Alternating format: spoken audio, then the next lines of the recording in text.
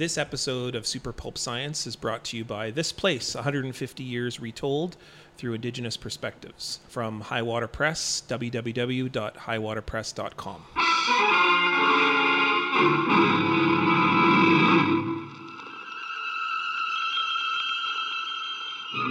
Attention, citizens. It's time for Super Pulp Science. This is Super Pulp Science, where we talk about how genre gets made. I'm here with my long-suffering co-host, Justin Curry. Hi. And our very special guest, Nigan Sinclair. Bonjour, hello. Who is, we just have to put this right out there in the front. We were on we were launching a book together, and there was about 8 of us there, and everyone was talking about a time I invited them onto the podcast. Except for me. Actually, I turned to the panel and I said, how many people have been on the podcast? And everybody put up their hand except for me. Wow. Oh, and it hurt. But, is he still on? No. Yeah, he is. See? We still have you on our list of gets. See? I don't believe that. I think you did that this morning. No. That's what I think. No. And I noticed that Jen, who's on there, we want to bring has her back. Already been on. She's true. We wanted her back. She was on episode 4. Now I want you to know She's that one of our most popular podcasts was hers, actually. She should be. She's brilliant. But I want you to know that I listen all the time. I'm probably one of your number one fans. Oh, fantastic. And I put it on because I drive so much. Like I'll fly to a city, Toronto or Vancouver, and then drive 6 hours to a reserve to speak to young people or to teachers, something like that. And I just have like multiple podcasts. So in between Canadian true crime, murder stories. We're the light. We're the light. My 1980s wrestling nostalgia podcast. You're sandwiched right in there. Perfect. Wow. I think that's where we want to be, right? I think, that's actually, we're going to rewrite the bio for our podcast for where it should fit. So for the dear listener, Nigan, how did we meet? I was trying to remember. I took your workshop. Yeah, with that's my first memory of you Manitoba Arts Association or something like that. Yeah. And I've always, I'm a massive comic fan. Still have my boxes that I've lugged around to 14 different houses now. And I'm a DC guy, but anyways, so I've always wanted to write comics books. are a spectrum, it's okay. I'm now a Marvel guy now that I'm older. Now that you're older? But when I was a kid, I was all DC guy. Justice League, all the... Now I find that actually kind of sickening, all the DC stuff, which is weird because anyways. But I took a workshop. You were doing it. Was completely blown away by it. And the first 2 hours, I think you said, here's how to make a comic book from beginning to end. And you had this massive piece of paper on a wall that had 82 steps. Yeah. But I couldn't believe, even though it was 82 steps, how much fun every step looked like. And then you had us doing it within an hour. And funny enough, I knew about half the crowd there from either I had taught them as students. I'm a former high school teacher at Calvin. So a lot of my students were there and then also a lot of my friends had just happened to come into this workshop, and then we went for lunch. That's right. Oh, and ever since. And then I invited you to my class because I was teaching a class on comic books, and there it was. And ever since. So for the dear listener, Nigan is a former high school teacher. He teaches at U of M. Is your sabbatical still? It ends today. So this is my first task back to work is coming to your podcast. Oh my. So you were on sabbatical writing columns for the Winnipeg Free Press. Won a pretty prestigious, I can't say that word today, prestigious award. So I was columnist of the year in Canada for the National Newspaper Awards named about a month ago or so. Yeah. No big deal. You have a handful of comics publishing credits. You have lots of academic publishing credits. You constantly are being asked to speak at universities and organizations and schools about all kinds of different things. You want to tell the listener? Why would we ask you to the school again? To a school? Yeah. I work a lot on implementing the Truth and Reconciliation Commission calls to action, how to teach them. I've written a curriculum for NSPIRE on how to implement them across different elements. And then I also do a lot of work with literature. So my PhD is in Indigenous literature. And specifically, what I work on is on, I guess you would call it graphic texts, but what I call it is just more a spectrum of Indigenous literature, like the oral tradition and comic books are the same thing. And so that's what I work on. And I'm teaching a course next week at the University of Winnipeg on this with post-bac students. I work a lot with educators, so I worked with about 15,000 educators last year on different elements across the country, from New Brunswick all the way to BC. And that's what I do. And one thing I wanted to ask you about, you have a pretty big collection of representation of Indigenous cultures in comic books. Yes. From the early history of comics right to the present day. So I don't have it in my hold anymore because I donated it all to the University of Manitoba. So we have a collection at the University of Manitoba called the Masnabiegay. Now the word Masnabiegay means beautiful. It's the same word we use for art that we use for beautiful writing, like a poem. So so that word Masnabiegay, it means writing, but it's a kind of like, it's a beautiful... Like a representation. Yeah, it's like an image, right? Yeah. So something that evokes an image, or what we call metonymic, which is that you point to something. That's what the language does. Indigenous languages do. They point to ideas. So a word doesn't just mean a fixed concept. It's like it points to getting you to do something. And what's the word you use to describe that phenomenon? So it's called metonymic. It's a very Metonymic. literary, I just learned a new word today. I'm so it's just excited. it's already what comics do. It Well, gets this you to is do why the I'm work. excited. Yeah, right? Yeah, and it gets you to do the work, because a comic is not just a comic. It's pointing you to think in a certain way. It's about time, or to make a story in your head. Well, and an image is like a picture of anything is a mnemonic device, which triggers your memory on all the times that you have encountered that object. So if it's a picture of a tree, you actually remember all the times. You don't see that tree, you see all the trees you ever saw. So, yes, exactly. And so in the lodge, where the ceremonies that I attend, that's what our songs are intended for you to do. Like, our songs aren't intended to listen to. You have to, what they say, dance it or live it. And what you're really doing is when you hear the song, you're living the life. That's why you have to dance with the song. The same thing with comic books. So you see the image, but then you have to think of your experience, and you have to taste the tastes and smell the smells and think the thinks. And your eyes dance along the page as a result of those lines. Yeah. So not to get too... that's really what I do when I try to teach about comic books. I try to show how comic books, Indigenous comic books particularly, are like songs. They're like ways to invite you to do work. Get on the horn. Tell everybody who's not in tactical to evac this facility immediately. Yes, sir. So these collections of images, though, are that you donated weren't really the most flattering representation, I would say. No, well, I mean, in the Masnabiegay collection at U of M, it's like because there is this massive misrepresentation of Indigenous people. About 3/4 of the collection is what we might say really inappropriate, or at the worst of it, racist. Stuff like Turok, right? Like, or like stuff like Conan, or stuff like Lone Ranger and Tonto, like really problematic representations. And then there's kind of this middle gray area, and there's some kind of interesting stuff like Cowboys versus Aliens. Right. And the Indigenous representations of that comic book are really complicated. Like, they're not all terrible. They're quite terrible, but then they also have some really interesting parts to it. That because at the end of the day, it's the Indigenous peoples that really save the Cowboys, and so even though it's written by a non-Indigenous person, there's some interesting things happening in that. And then there's Indigenous comic books, so that's about 1/3 of the collection, and and it's like people like David Robertson and Jen Storm and Tasha Spillett. And so I was going to say that I think our dear listeners who are familiar with Indigenous, or if you want to run a like a mental checklist of the Indigenous characters you ever saw in comics, I think that what we're talking about when we're talking about these representations that are problematic is something that I see happen with a lot of cultures that are written by essentially the Western eye. And it's that you take whatever that culture is known for and turn it into their superpower.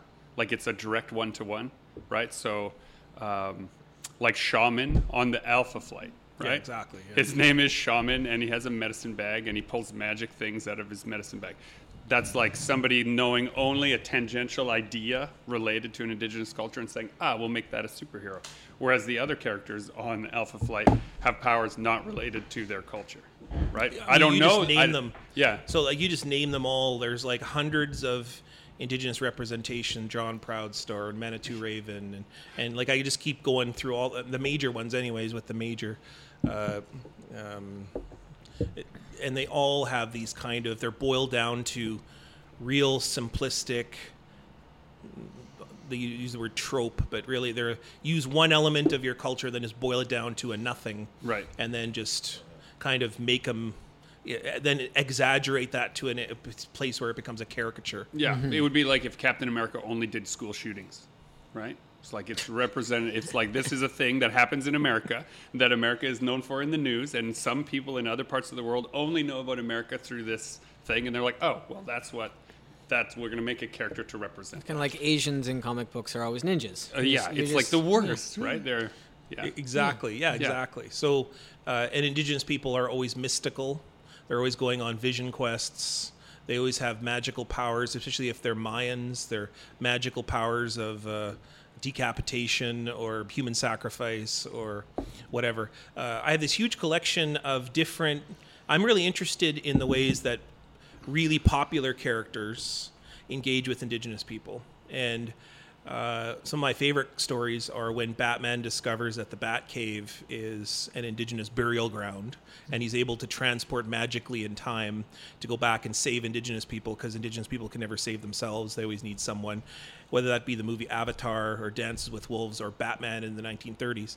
It's always, like, I love those stories because they really exemplify a paranoia that's happening within culture when indigenous people stand up for themselves. And so in the 1970s, for example, Superman gets captured by indigenous peoples because there's this massive paranoia in the United States about indigenous peoples being active and engaging and doing things like taking over Alcatraz in San Francisco and Wounded Knee and occupying and being on the nightly news. So naturally, you capture Superman.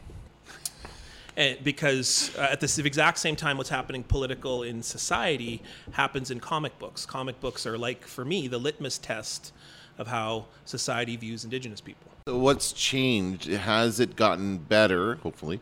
And can you give us an example of that in more modern storytelling? Yeah. So what I'm teaching next week is I'm teaching the comic book Scalped. It's by Jason Aaron. Now, that's a really interesting comic book because it's trying to encapsulate a kinder representation of indigenous people, but it still settles on these really problematic, simplistic views of it. So, for instance, it's a story about a guy who comes back. He's a half-blood guy, and he comes to his home reserve, and he discovers that the chief is also the CEO of the casino, who's basically running a slum in the community in the place in South Dakota. And his daughter is the head prostitute. It's like all these really terrible representations of indigenous people, and he's there to sort of clean it up.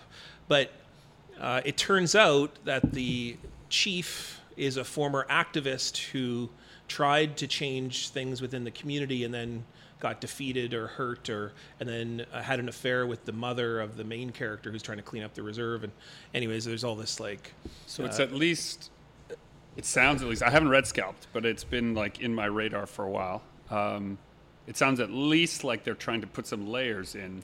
Yeah, like they're trying to basically put indigenous peoples into history, but they just cherry pick the history. So you're still not quite full human beings, but you've got some activism in there. So you've got like this kind of hint of colonialism or violence against indigenous people, but then it just settles on this real, at the end of the day, indigenous peoples are all just a bunch of slumlords and addicts and alcoholics, and it's a really problematic story. But then, of course, if you see the whole arc of Scalped, because it was a limited run of, I think, 64 issues or whatever it was. Was it Vertigo book? It was Vertigo, yeah, right? And so by the end, indigenous peoples had invested themselves within that story, so it actually got very interesting in the later stages.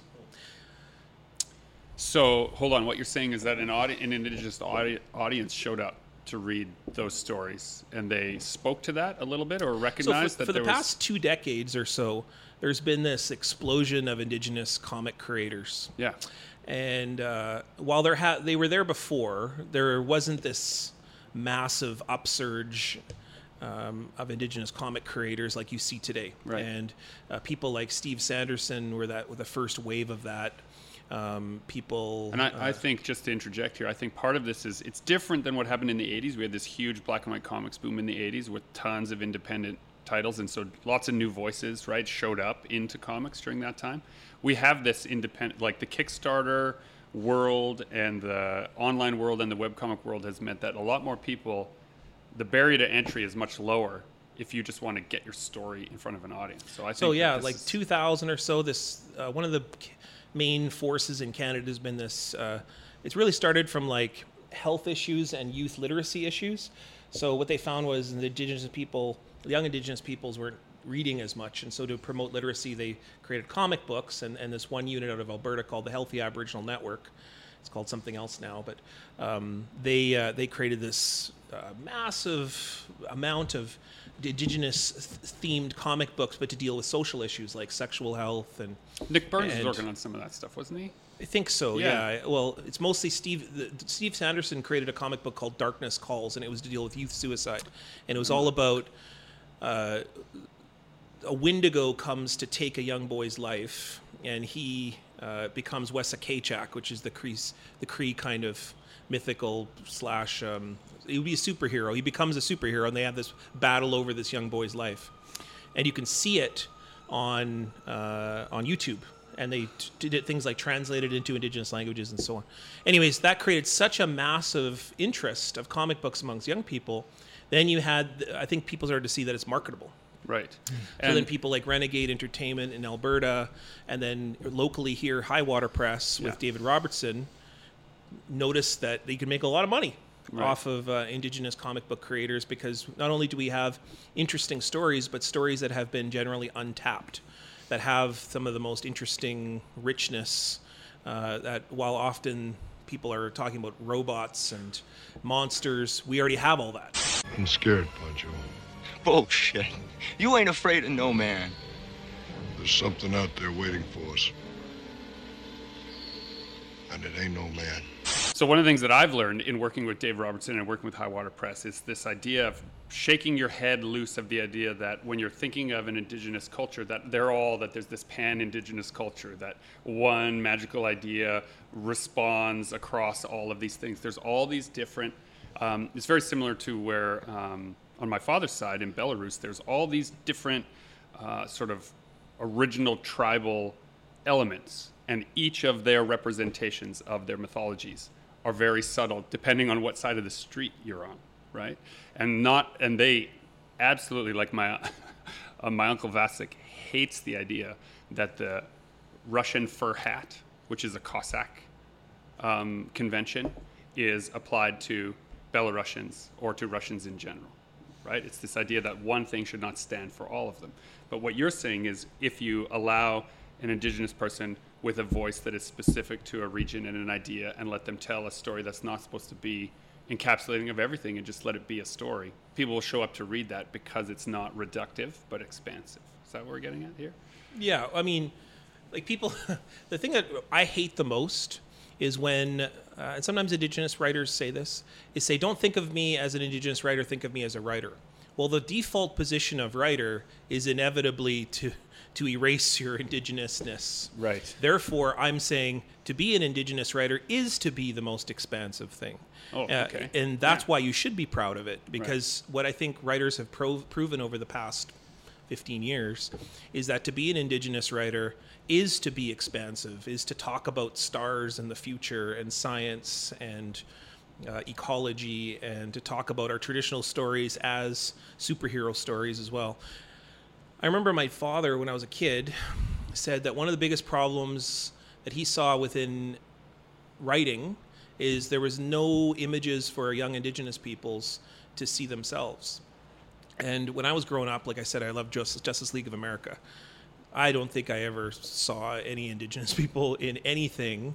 And if they were, they would be one panel and usually off to the side. Nothing really. What really mattered were all of these rich white people. And that influenced me in lots of ways, in which then I saw myself as trying to attain some of those goals when I was young, when I was 12, 13, 14.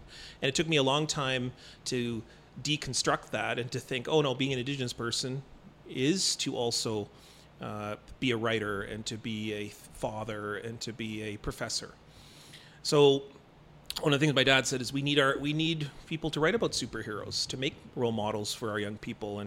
But the thing about I think the most interesting thing about Indigenous comic books now is that our superheroes look like regular people. Right.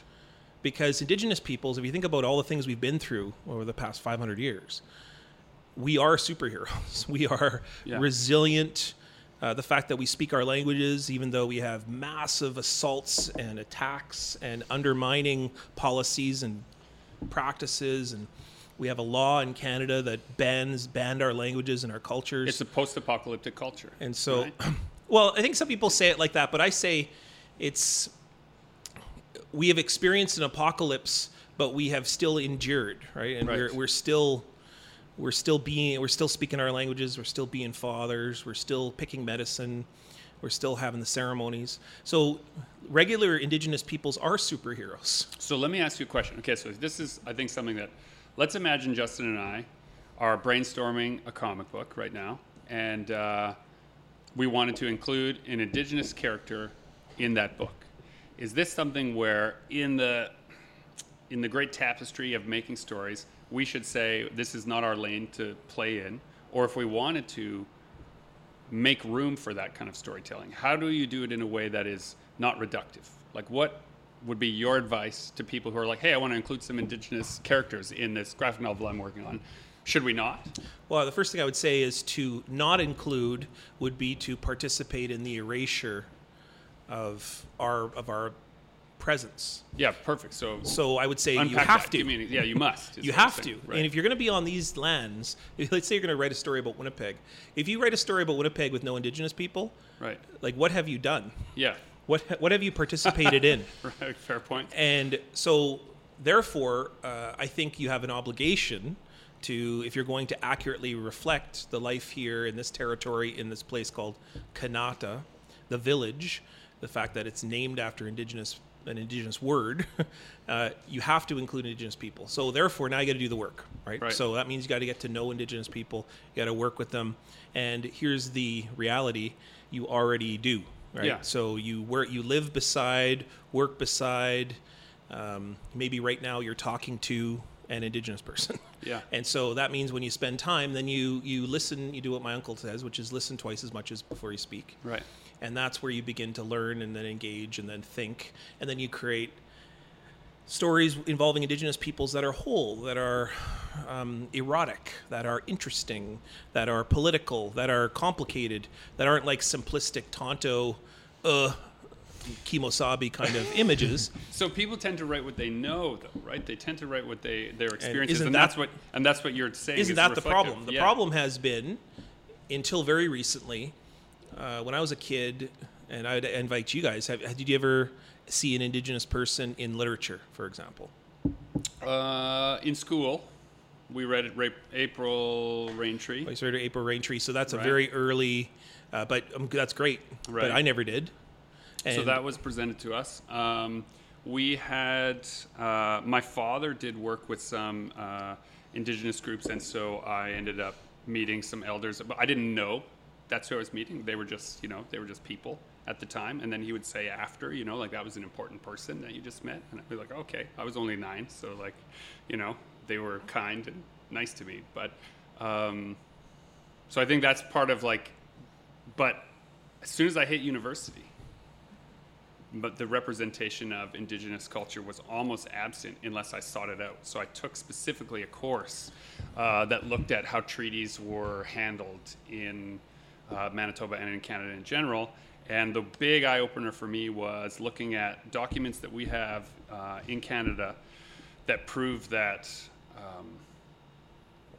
Nazi party officials came to Canada to look at how we ran our reserves as a model for building concentration camps. Same thing with apartheid as well. So, right.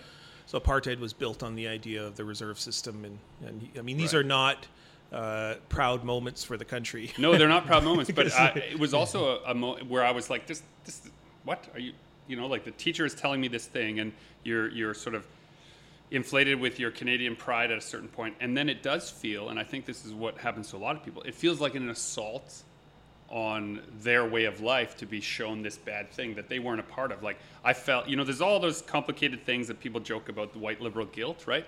I was like the perfect example of that white liberal guilt, where I was like, figured I was pretty woke, and then I heard this story, and I was so ashamed of all the stuff that went along with it.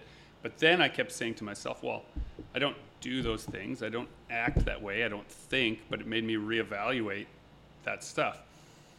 But I was guilty of being super into the character Shaman from Alpha Flight. He was one of my favorite characters on Alpha Flight, but he was a representation that was tacitly false, like paper thin, Like, I don't think did they ever mention, and if the writers of Alpha Flight did, I apologize, but it never sunk into young me, where he was from, what type of indigenous culture he was from. Or that he would have been impacted by the Indian Act, Yeah. therefore locked onto reserve until 1961.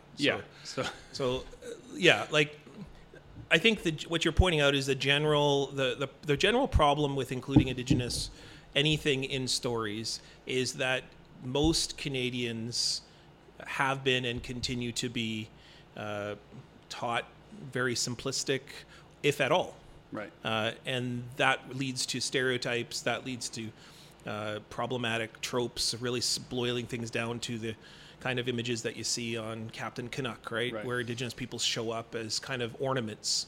It reminds me a lot of, I'm doing work right now with the study of women in comic books and how women are always used as to forward the male protagonist. They're usually, so the women in refrigerators, about Frigid.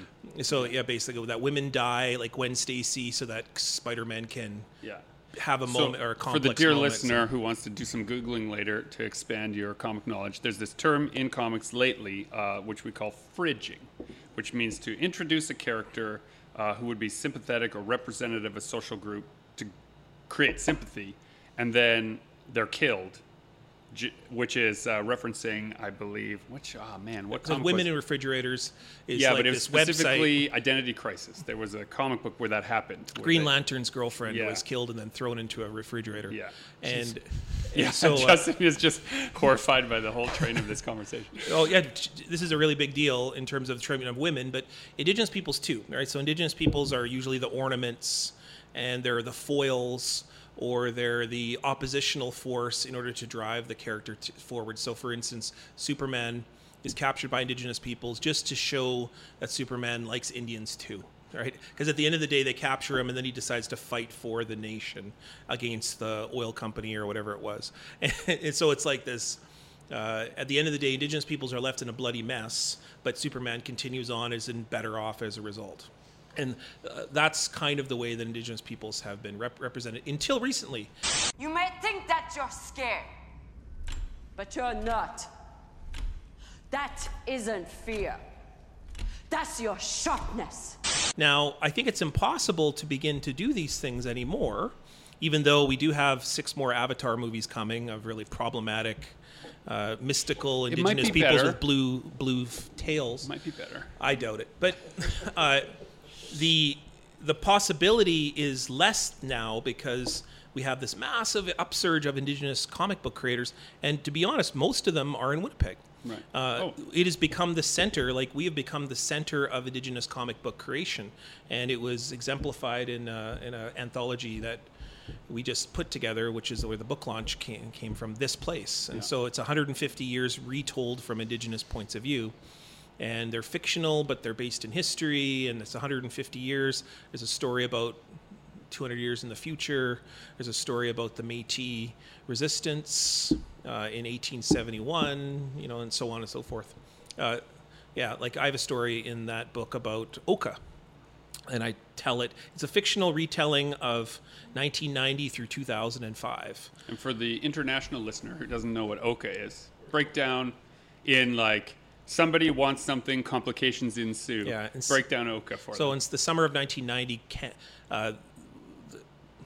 a town called Oka in Quebec wanted to expand a golf course from 9 holes to 18 holes, but on those 9 holes they wanted to develop, it was based on Haudenosaunee burial grounds and sacred territory that they used for ceremony. And so they created a blockade. Haudenosaunee people created a blockade to fight that development. And it led to a massive standoff, eventually a police officer being killed by his own bullets. It was 4 months, I think. And so I just can't remember the exact amount of time, but I think it was 126 days or something. And so, but yeah, so I retell moments from that, and I had to go to the actual people who were there, Ellen Gabriel, who was one of the spokespeople of that movement, and she participated within the comic, and I worked with an illustrator called Andrew Lodwick, his first time ever really doing a story, and he was awesome, and it was great. And you did a story too. What was your story on again? We did it was a story that looked at Inuk culture during World War II, or just the beginning of World War II, like in that transitional period, and it was about a young girl who is basically, a trader comes in and wants to know her name, and she gives her real name to him, which is a bad idea. It turns out in Inuk culture to share your true name with somebody who you can't trust, and it opens her up to this sort of spiritual journey.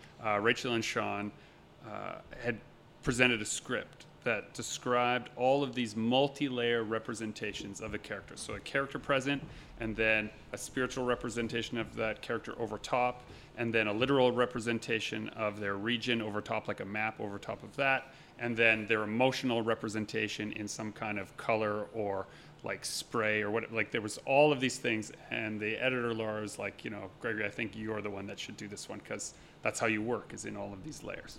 So that's how we came to work on this. Not because I had any working knowledge of Inuk culture. In fact, until that time, I was just using Inuit as the blanket term, right? And they were like, no, specifically, we're talking about this region. We're using these peoples. It's this kind of word. Don't use this university's archives because they've got it wrong. Use this university's archives. They have collaborators that have got it right. And it was a learning journey, and all of this would happen by satellite phone. Once every month or so, we would be able to communicate when they had time and we had time to work it together. They would call via satellite phone from the north to the Portage and Main offices, and then we would go through the stuff. And so it was a really, it was that place where I think a lot of people who want to be an ally find themselves worried, here's where I'll get it wrong. Like, I'm trying to walk the talk and like make myself available and do it this way, but I also have a workflow. I have a schedule that I keep a certain way. I have all of these kinds of things. And so making this place work into that, I thought was going to be hard. Like, I thought that would be the hard part. And instead, it was one of the most well-written, most interesting scripts. It's one of the only scripts I've ever gone back for fun to read after a project was finished. Yeah, and you texted me an image and said, I want to work more on this or something, yeah, right? Right.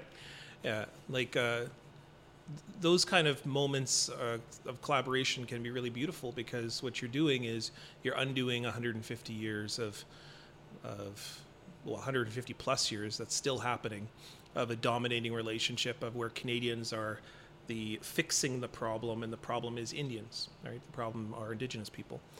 That's a story ingrained into all of us. Well, and because this was a story about a shamanistic experience, I kept saying, like, well, which part of this is real and which part of this is the imagined part and which part of this is metaphor? And they just kept saying yes.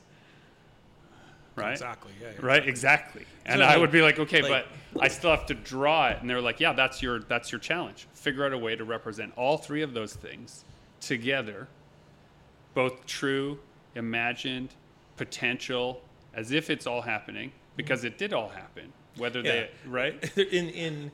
So I work a lot on the Indigenous literature, and what I tell students is there's no such thing as fiction and nonfiction in Indigenous life. There's just being. And that's a cultural in our perspective, stories, right? That's our different for us. The best way to understand stories there are the sacred stories, which are the stories that we might call fiction, but they're not fiction. They're stories about reality, meaning they're stories about talking animals and Weneboju recreating the land that we all stand on, or stories about the moon and the sun creating a treaty with each other. Those are what's called the sacred stories, the Atazukanic, and then there's the Debajimawanan, which are the stories based in time. They're stories like your uncle eating too much turkey and then throwing up all over himself. Like, but here's the thing: a Debajimawanan can become an. Sorry. I got excited there. I got knocked the microphone over. But a Debajimawanan can become an Atazukanic, and an Atazukanic can become a Debajimawanan. They're not oppositional, like how they're built in bookstores, where you're like, here's the fiction, right. Here's the nonfiction, here's the real stuff, and here's the not real stuff. For Anishinaabe, for us, there is a fullness to story that needs each other. Right. And I'd say that actually fiction and nonfiction are arbitrary, made-up categories anyways. Okay, hold on now. This is difficult. I mean, I agree with you conceptually, but in practice, it's like, for example, Justin and I want to make a story about robots, right? And a person totally in a made-up real. world. That's totally about the right? real. But it is made of the real stuff, right? And so this is that age-old argument that science fiction is really just talking about now in a way that makes people willing to listen because they think it's made up. Yeah, right? Exactly. Yeah. Like War of the Worlds is all about what's happening in the world at that time. Yes. Like you can't just write, like War on the Worlds wouldn't have happened any other time except for that time. So like, I don't care about any other story. Stories are always situated in times and places. That's what the Atazukanic, that's how they become Debajimawanan. That's how the sacred stories get placed in a specific time because they're told in a certain way, they highlight a certain area, they address a certain person, so therefore they talk about a certain element. It's always placed in a time versus imagining that it's forever made up. I can see now your relationship to representation in comics now, because then the image itself, right? The artist is drawing a certain place and time which sets that story visually, but then the words themselves can be any period of time, right? People can say those things no matter when or where they are, and it gives that push-pull between those two ideas. But they're always located. That's why we do territorial acknowledgements before we have a sporting event or we have a meeting or we do a storytelling, because we're talking about this time, this place here, and how are we going to live going forward. Right. And how we're going to live going forward is we're going to tell stories, we're going to play sports, we're going to sing songs to one another, and those things happen in that time and that place. That's just a good comic book. A good comic book is all about the place and the time in which it's told. I always dreamed of riding into battle with you. I always dreamed of having a son like you. Well, I wanted to ask, like, because this happens like a lot in comic books and popular culture, like taking cultures and races and simplifying them down to like one characteristic, one aspect, and then over the years people get more educated and it becomes, you know, it's the education of what those people are actually like and what their culture is actually like. It becomes not so simplified. Are there like other examples you've seen of just like, say, like Japanese people? I have a bunch of like Silver Age comics where like the Japanese, the Russians, the Germans, like they're all like that one archetype. Yeah, they're always evil too, right? Exactly, yeah. And through time, they become a little more. They get more robust as characters. Yeah. And like, do you draw comparisons? Do you see? Oh, for sure, yeah. Yeah. So you have to unpack this idea of comics history as being also propaganda. Indigenous peoples always have two representations. If I were to boil it down to the simplest I could make it, because women were not often ever in the books except for the sexual maiden, the Pocahontas image. Yeah. I'm going to use just the two male images as, so there's always the evil, like Dances with Wolves is a perfect example. There's always the evil Indians just over the hill, ready to kill you. Yeah. And then there's the Tonto, there's the sidekick, right? And those are the simplistic, childlike representations. So that's the American story. The American story is the land is sexy and women will be that representation. I have to conquer that. Mm-hmm. But Indians are just over the hill and I'm scared about them. So I need a special Indian to help me to broker this world and to be my sidekick. Yeah. That's the Lone Ranger and Tonto story. So that's why those three stories are all about American imperialism, or Canadian imperialism for that matter. So there's two things there. There's appropriation, which is theft, meaning you take something and then you exploit, you mine, you exaggerate, and you leave the people in a bloody mess. That's appropriation, theft. But appreciation is to work with people on a story or an image or an idea and leave them better off, right? That's appreciation. So you might participate within that idea or the image or the object. And so you might see that, for example, there's lots of people who work with communities to bring their stories and publish them in books, right? So traditional stories into books. I think a really good example would be Scott Henderson, right? So Scott Henderson's a local illustrator, worked with David Robertson. A lot of people think that David Robertson does his own illustrations, even though David would be the first person to tell you that Scott's the one that does. Yeah. But Scott is a non-native guy who has become this major force in Indigenous literature today because he has been really the image pieces, the image creator for David's work. And Scott is not an appropriator because he doesn't deal with David, but he also does his own research, works with other Indigenous writers like me. I've worked with him on stories as well. Other Indigenous people, I think Kate Vermette, he's done a story for Kate Vermette. And he always listens twice as much as he speaks. And he's you've had him on the podcast, you know what kind of guy Scott is. Scott's the kind of guy that's an appreciator. And so he always adds to the writer that he's working with. And he's also willing to modify, change, redo. And that's why when I first worked with... Nominated for an Eisner Award for Blanket of Butterflies with Richard Van Camp. That's right, yeah. That's a great example as well. That's another great comic book, Blanket of Butterflies. And that's a story about a samurai who comes back to a northern community to reobtain the family's armor that has been stolen from their community in Japan. And there's this really interesting northern story, and Scott tells it in such a beautiful way that it's not an appropriation at all. It's an appreciation of that culture in the North. And you got to spend time. You got to earn that. Is it fair to say that because comics are a collaborative medium, it's much easier to be an appreciator because you are working with another voice, right? Like he's the first to say, and he said it on the podcast, that sometimes he doesn't know how he should represent that, and he gets nervous and he has to do a bunch of research and he has to sift through the internet for the non-racially, like just the flat-out racist representation of Indigenous culture to find a face or something he can use as a reference, and then it's really hard for him. Yeah, and you can screw up too. I mean, like just because I'm an Indigenous writer doesn't mean that I know all Indigenous cultures, right? So I co-wrote a comic book called the Loxleys and Confederation with Renegade. Yeah. So I didn't really participate in the book because what happened is they wanted to tell a story about Confederation. It was part 2 of the Loxley series that they have. Yeah. So they told the Loxleys and the War of 1812. Yeah. I really didn't like that book at all. I told Alexander, the publisher, how much I disliked it when he was at the Comic-Con in Winnipeg, and he sort of remembered me. So when he was putting Confederation together, they had about 3 or 4 pages in the entire 140-page book about Canada's Confederation. 4 pages were Indigenous people. And I think he sort of realized, I can't have a book about Confederation without Indigenous people. As I told you before, you can't tell the story of Canada with Indigenous people, or what have you done? Right. And so he invited me to participate at the back end. The story had already been completed, and now my job was to get Indigenous parts in there. Right.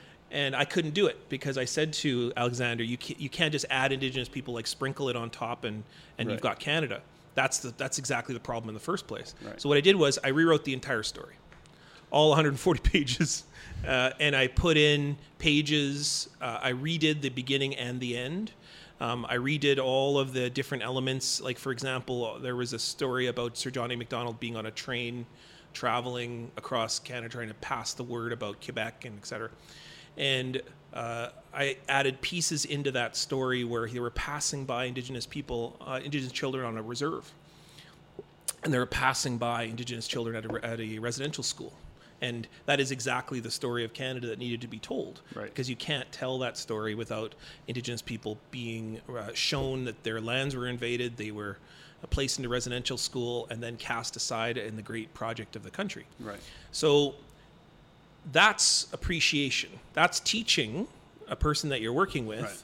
While that story still is not perfect, I think I got it to the best that I could because, like I said, it was a very interesting project, and it was. I was very proud to be a part of it. It just what you'd want to involve Indigenous peoples from day one, not day 123. Right. But in retrospect, Alexander is a pretty measured individual. Like, he heard you and then wanted to do something as a result. Have you seen their Arctic comic series? It's really awesome. Right. I mean, but that was Indigenous peoples operating from day one. Right. And when I just participated in doing Jeff Martin's. Jeff Martin has a series called Redcoats, and he did Redcoats Part 2. But Redcoats Part 1 had almost no Indigenous people in it. It's a story about the War of 1812 again, without Indigenous people. The main actors in that story are Indigenous people because without Tecumseh, we're all flying American flags right now. Right. And so then Jeff Martin includes me on day one on different elements, and we did Redcoats Part 2. He had his story, and then I influenced his story, or he influenced my story with a sort of collaborative means that I tell the Indigenous version of Redcoats, as alongside his story of Redcoats. And I'm pretty proud of that book. It's, even though I'd say it's 20% of it is my creation. I'm pretty proud that it was a collaborative means for us to tell a story. Well, and again, just reaching out to try and find the missing part of the voice, not making it up. Right? I think that's the way that you should do it. But the best stories that I've ever told are the stories that I worked collaboratively. So Scott Henderson and I did a small little story about the oil sands of Alberta together, and it was just a four-pager, but we worked every single panel together. Alpha team, take the left side of the building. Delta team, cover the right side. Moving into position, now. Central Services is setting up around the building.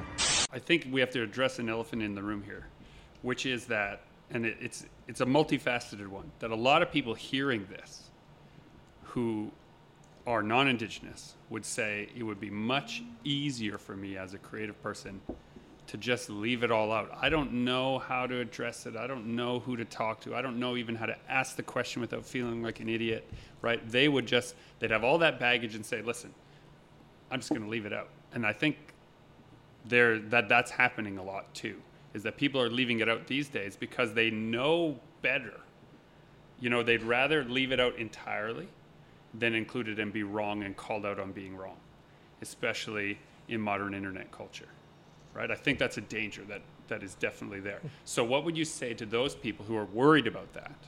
What's a good first step for them to say, okay, I can still include this, or this is a step I should make to reach out, or this is a person that maybe I should check with, or this is a resource I could look some things up in? Well, what I would say is that's a symptom of trauma. And so a symptom of trauma is paralysis. Yeah. When people are too scared to do anything at all, that means that the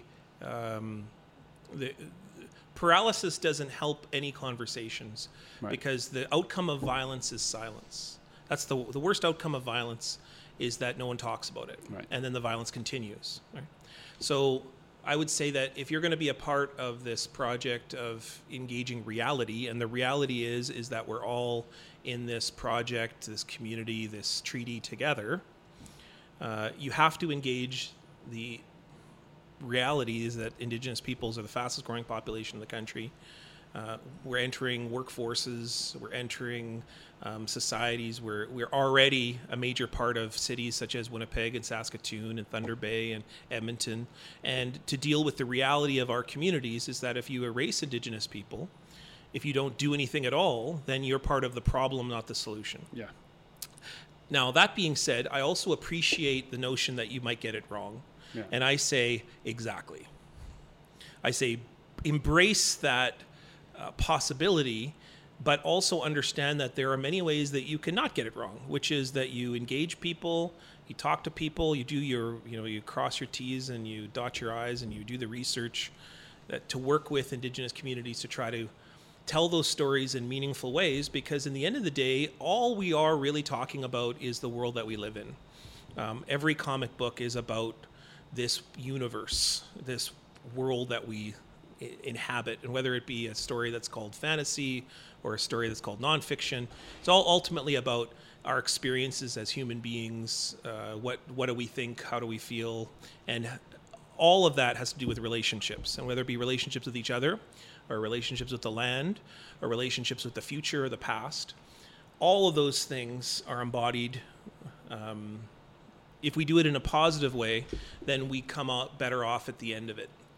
Stories can either create the world or destroy the world.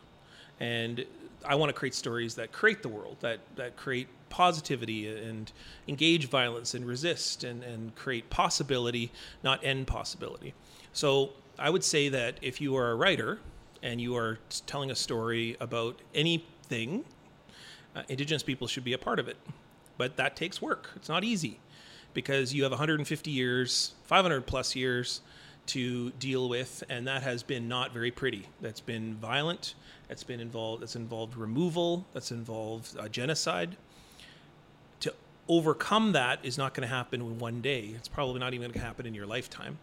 So therefore, all you can do is your step. Take a step. And that step might be to work with someone on a page or a panel. And then that page or panel turns into 2 pages and 2 panels. And then pretty soon you're telling a story collaboratively with an individual that you respect and admire, and your story is better off as a result because you're not just telling a story about Indigenous erasure anymore, you're telling a story about collaboration and reconciliation. Right. And your own actions can be the story that matters too, right? Like if you are working on a story with somebody, like it doesn't have to be about Indigenous storytelling. It doesn't have to have an Indigenous character. Story at all. It can be illustrated by an Indigenous person and just be about superheroes smashing monsters in the face. That's fine, but you're including people in the creative process and allowing that voice to come through. Well, most Indigenous creators, I told you before that some people are making money at this, right? But I would say that almost every single Indigenous author I know donates time or money to their community as a part of reciprocity or responsibility. We're taught that in the lodge, that you have to lay tobacco if you're going to take anything, right? You have to give a gift to get a gift. And that's what treaty's all about, right? So when we created Manitowabo, Warren Carey and I put the first Indigenous historical anthology of Manitoba. We started with Peguis's speeches way back in the late 1800s, and then we went all the way up to the present. We even included petriforms and original scrolls from Manitoba, rock paintings. We talked about Indigenous literature in Manitoba as being a spectrum that's been going on for hundreds and hundreds of years and even thousands of years. And we donated every single cent of it to the Aboriginal or the Indigenous Writer of the Year award at the Manitoba Book Awards, because we don't take any money from that. We told every creator that if you donate this to the book, all the money will go to create new writers. So we've created writing programs for young people. We've donated hundreds of books to schools and to people in prisons for their children. And we've also created the Indigenous Writer of the Year Award, the Manitoba Book Awards, so that we hold up 3 writers every year that are Indigenous and that are doing projects that 50% of it is writing projects and 50% is how have you built other writers. That's what I think Indigenous practices of books really should be about. Really, what it really is about, which is about creating writers as much as you have benefited from writing. So I feel like we've totally cut Justin out of this. is a little outside my wheelhouse. So I've been content just to listen twice and think. Talk. Yeah. Listen twice. Talk. That's amazing. And I think that's it, right? Like, if this was a conversation, like this is a conversation you and I have had a number of times, but not a conversation that you and I have had a number of times. And so for it to be new territory, to jump in and be like, oh, well, I'm the host of this podcast, I know everything about it, keep quiet, that's the wrong-headed approach, right? Well, the one thing that I've gone to Calgary Con a number of times now for Renegade, right? So sat at the table, worked, mostly the Loxley series, but brought my daughter there. And so one of the things that's really helped me is I would not be in comics if I hadn't met Gregory at the workshop how many years ago, 7-8 years ago, or whatever it was. Long, and walk by your table, Justin, and see this like massive throng of people looking to invest themselves in your work. Like the fact that we have this body of people in Winnipeg who work with, mentor, and then every once in a while bring on a podcast when they feel sorry for them.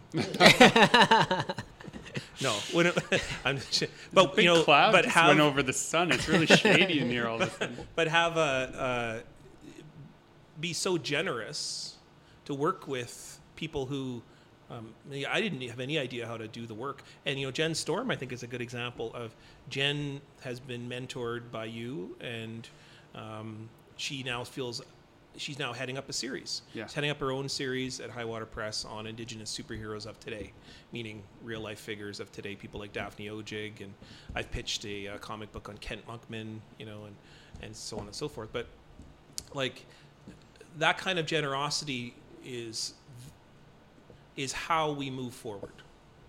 And it might be at times listening, but it also might be times questioning. And both those things have happened. And I really appreciate it. I really appreciate it when you have the bravery to have this conversation, because to be silent is to continue the violence. Well, this has been Super Pulp Science, where we, I hope, have listened twice as much as we've spoken. Inviting you to join the fight and make comics.